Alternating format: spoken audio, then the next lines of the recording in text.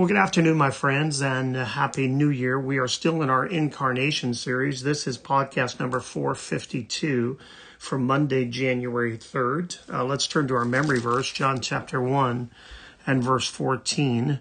John 1:14, and the Word became flesh and dwelt among us, and we have seen his glory. Glory as of the only Son from the Father, full of grace and full of truth. I have thoroughly enjoyed the study from Stephen J. Wellum, and wanted to make sure I give him credit again. He's probably going to one day wonder who in the heck this was that said he was using his material and then took so many left turns and right turns from it. But I don't want to destroy what he's done. He's done such a fabulous job, but I also know what I can and cannot share. This isn't a college class. We're all just kind of learning together. And so, but I wanted to give him credit. And we're on number 9 in his paper. And we're going to do number 9, number 10. And then on Wednesday, Thursday, and Friday, we're going to do a review and a wrap up of this series. So, hopefully, on Wednesday, Thursday, Friday, we'll be able to kind of tie up some loose ends, that maybe you have questions on. So number 9. Get your notepads ready, get your Bibles ready. By taking on our human nature, the Son became the first man of the new creation, our great mediator and new covenant head. So much there. But remember, Jesus is the first fruits. He's the one who goes first in everything. He went first in this new type of man, God-man, 100% God, 100% man, and in a sense being the new creation that way, because the two natures become one for the first time. He went first, and he was the first fruits of the resurrection. And the first fruits meaning the first to go to be resurrected. So first fruits, he's the one who came first in the resurrection. And there are other firsts, and again, this first of being this 100% God and 100% man. And then he uses the term a new creation, which it was, and then our great mediator and a new covenant head. Remember, a brand new covenant from Jeremiah chapter 31, verses 31 through 35, where Jeremiah says there's going to be a new covenant. And you can look those scriptures up, and that new covenant is what we get the benefit of, even though the new covenant was for the Jews, because they were the ones under the old covenant. We still benefit from it. So the term mediator, let's look at that. It's in 1 Timothy. So right after 1st and 2nd Thessalonians is 1 Timothy chapter 2. 1 Timothy chapter 2 and verse 5. 1 Timothy 2 and verse 5 on page 1500 in my Bible. I don't know if that helps you. But for there is one God, there is one mediator between God and men, the man Christ Jesus. There is one God, there is one mediator between God and men, the man Christ Jesus. And this mediator was planned all the way back in Genesis chapter 3 and verse 15. As you remember, there was the fall of man. Man fell. Man committed sin. Man chose to be disobedient and chose to have a relationship with this world, and over being able to walk with God. And so there's this mediator that needs to take place to bring about this reconciliation. We know from a court there's mediators. We know in different situations where there's family disputes, they bring in a mediator. This is the greatest mediator of all time. Because man fell, man sinned, man destroyed his relationship with God from his standpoint and could not get back to that relationship on his own. And so, again, 1 Timothy 2, verse 5, for there is one God and there is one mediator between God and men, the man Christ Jesus. And that's essential for us to understand, because saying that eliminates any other ways to God. John chapter 14, verse 6, Jesus says, I am the way, the truth, and the life. No man comes to the Father except through me. And we need to understand that that's what the term mediator means. It means that he's the peacemaker. He's the one who takes this problem of us being separated from God. He pays the price for it with his own life to bring us back to God. Now, let's go into the book of Hebrews. I say this a lot, and you guys probably just roll your eyes, but Hebrews is one of my favorite books, and I say that about a lot of them, but I really do love Hebrews. Does it mean I understand it? Absolutely not. I understand parts of it and probably just glimpses of it, but there's so much more to it. But I want us to look at our mediator. In Hebrews chapter 7, we're talking really before chapter 7, but in chapter 7, we're talking about our high priest. Hebrews, the writer of Hebrews, deals with this position of the high priest for many, many chapters. And so we have this detailed teaching of what the high priest was and what Jesus is in this role of high priest, the last, final, perfect high priest. So let's look at Hebrews chapter 7, verses 25 and 26.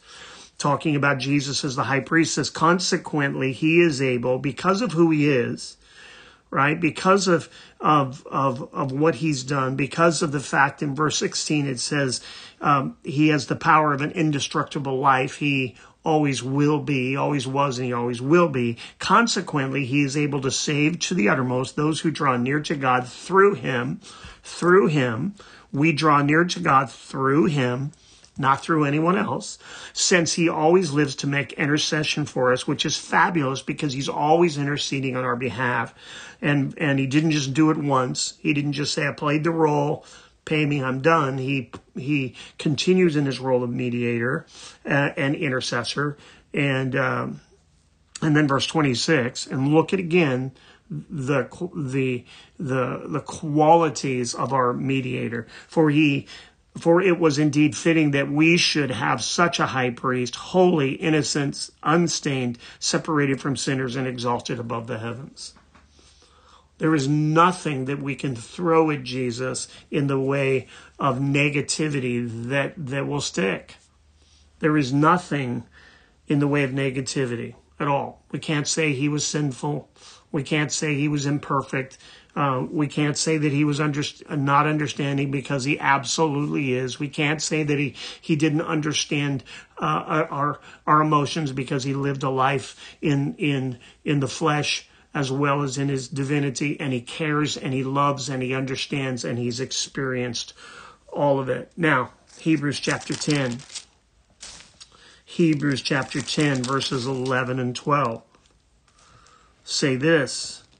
And by that will, let me make sure I'm in the right chapter. Yes. And by that will, we have been sanctified through the offering of the body of Jesus Christ once and for all. He will not offer his sacrifice again because he does not need to. Verse 11, and every priest stands daily at his service, offering repeatedly the same sacrifices, which can never take away sins. They appeased for a moment, but they didn't take away. They covered for a moment, but they didn't take away the sins. Verse 12. But when Christ had offered for all time a single sacrifice for sins, he sat down at the right hand of God. Complete. Done. No reason to do anything else. And he didn't just cover our sins. John chapter 1, verse 29, John the Baptist says about Jesus, behold the Lamb of God who takes away the sins of the world. Who takes away the sins of the world. Let's look at Jesus' attitude about this in Mark chapter 10, verse 45. Mark chapter 10 and verse 45.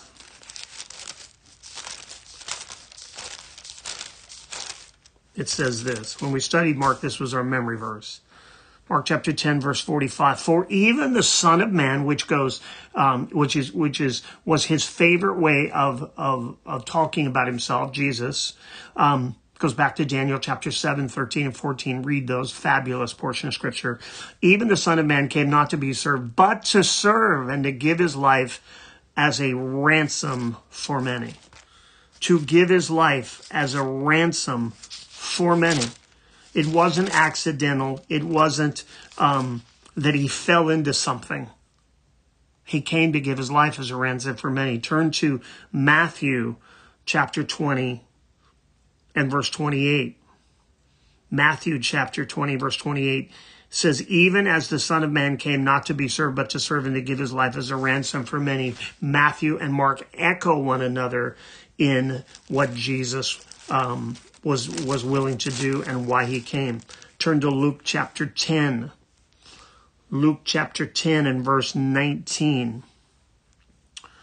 It's Luke chapter 19 and verse 10. I think sometimes I'm dyslexic. I really do. I write things down, and I think I got it, and I just write it down wrong. Luke chapter 19, verse 10 says, for the Son of Man, there's the Son of Man title again, came to seek and to save those who were lost. Jesus didn't come asking people to somehow find their way to him. Jesus came so that he would be accessible to everyone, and in that accessibility, he made himself, the Bible says, of no reputation. He humbled himself and came as a man to do what only he could do. It's imperative that we understand this. We go back to our initial scripture in 1 Timothy. You don't have to look it up. But there is one God and there's one mediator between God and man, and that is the man Christ Jesus. He was the only one who could pay that price. He was the only one who could do what needed to be done. So that is point number 9. A little shorter today. We're starting a new year, being gentle with you. Let's look at our scripture in 2 Peter chapter 3 and verse 18. 2 Peter chapter 3 and verse 18 says, but grow in the grace and knowledge of our Lord and Savior Jesus Christ. To him be the glory both now and to the day of eternity. Amen. God bless you. Happy New Year. See you again.